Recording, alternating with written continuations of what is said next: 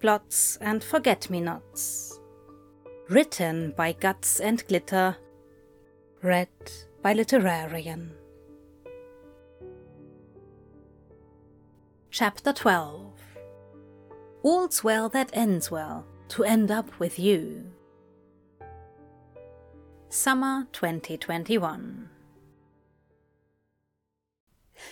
The shop had been quiet all morning, likely due to the recent heat wave. The streets outside were empty, as the city's typically insatiable appetite for shopping seemed to have been sapped by the sweltering temperatures. This worked just fine for Aziraphale, who was perched behind the counter with his nose buried in a dog-eared copy of Persuasion. You pierce my soul. I am half agony, half hope. Tell me that I am not too late, that such precious feelings are gone forever. I offer myself to you with a heart even more your own than when you broke it almost 8 years and a half ago. It was his favorite part, and he'd be lying if he said that every time he read the book he didn't reread Captain Wentworth's letter several times. In years past it had always made him cry, but today it just made him smile and idly run his fingers across his left sleeve, thinking of the small forget-me-not tattoo that now graced the skin beneath it. He had only read the passage twice through when the bell above the door rang, breaking the Austen-induced trance. Crowley sauntered in, carrying a bag from their new favourite Thai restaurant. "Hiya, Angel," he drawled, giving a lazy grin. He'd forgotten a jacket that day due to the heat, which left his sinewy inked arms on full display for all to see. Aziraphale felt a soft, sun-warmed feeling spread through his chest. He didn't think he would ever tire of that feeling, or the fact he was now able to do something about it. "Hello, darling," he said, leaning across the counter to press a small kiss to Crowley's smiling lips. "Got us summer rolls and some of the cold sesame noodles. Didn't think we needed any more heat in here," Crowley said, dropping the bag on the counter. "I couldn't agree more." Aziraphale stood and stretched his shoulders, wincing as his neck cracked. "Can you stay very long today? Anathema said she would bring the baby by this afternoon." "Oh, Angel, don't tell me you volunteered us to babysit again," Crowley groaned. I only just managed to get the sick off the Bentley seats. She's traumatized. So am I, for that matter." Aziraphale cocked an eyebrow and hummed. Yes, terribly traumatized. Yet I distinctly remember you cooing over him at the time, worrying about his poor little tummy." "I did nothing of the sort," Crowley scoffed, crossing his arms over his chest. "And I won't stand for such blatant slander. See if I ever bring you lunch again." He cocked a hip out, leaning against the counter with his trademark artful slouch. "You don't mean that," Aziraphale said, batting his eyelashes. Crowley pursed his lips, clearly ready to dispute the claim. After a beat, he sighed and deflated. "No, I don't mean that," he muttered. Aziraphale rocked up on his toes and pressed a kiss to Crowley's reddened cheek. "Let me just close up so I can give you my undivided attention." He circled the counter, stepping deftly over one of Dog's chew toys and around the small folding table Madame Tracy used to do customers' tarot readings, wending his way to the front of the shop. Since Anathema and Newt's wedding, the shop had failed to become any less cluttered. If anything, it had only grown more chaotic.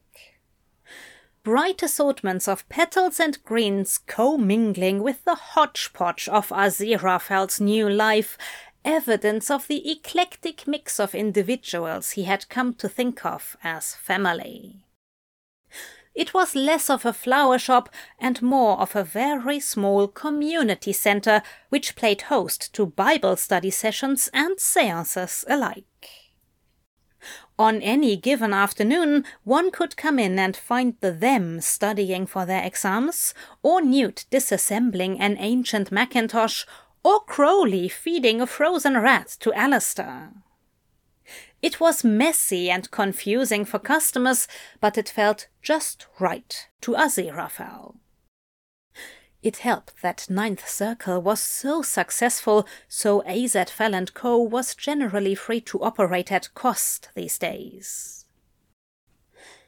Aziraphale flipped the sign on the front door to closed and turned the key in the lock, idly glancing out the front window as he did so.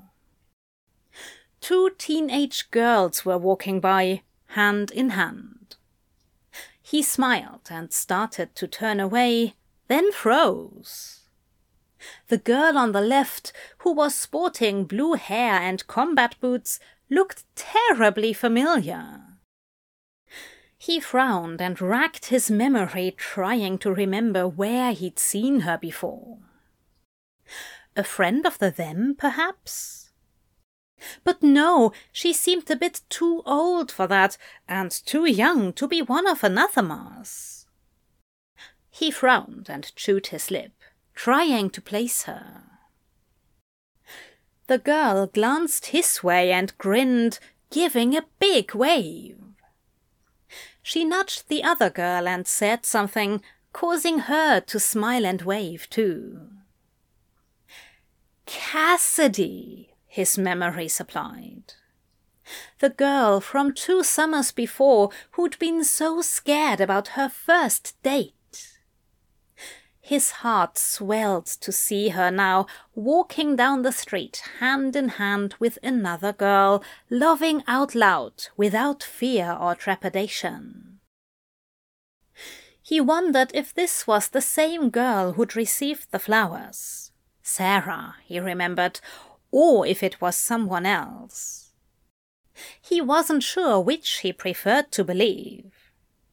That it was Sarah and the pair had forged a bond that had lasted for over 2 years, or if it was someone different and that Cassidy had become confident enough to ask other girls on dates.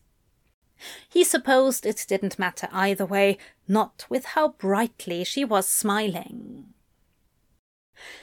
Cassidy said something else that made maybe Sarah laugh and drop a kiss to her shoulder, the perfect picture of young, carefree love. They turned away from the window, once again becoming wrapped up in their own little world. Aziraphale craned his neck to watch as they rounded the corner and finally disappeared from view. After a few moments, Crowley came up behind him and wound his arms around his middle. He placed a soft kiss on Aziraphale's temple before resting his chin on his shoulder. "What was that all about?" he asked. Aziraphale shifted, settling back against Crowley's chest. He brought his hands up to rest over Crowley's, relishing the tiny metallic click as their wedding rings bumped against each other. From this angle, he could see their reflection in the window, translucent and slightly faded. The glass softened the edges of their reflections, smoothed out the worry lines and marks of age from both their faces. In the reflection, they were timeless. They looked just like they had 30 years earlier, and just like he knew they would in another 30 years. It made for quite a pretty picture. Two ageless fools loving each other in full view of the world and not caring a whit who saw. Aziraphale sighed and shifted, allowing himself to sink deeper into Crowley's embrace. That, my dear, was a happy ending. The end.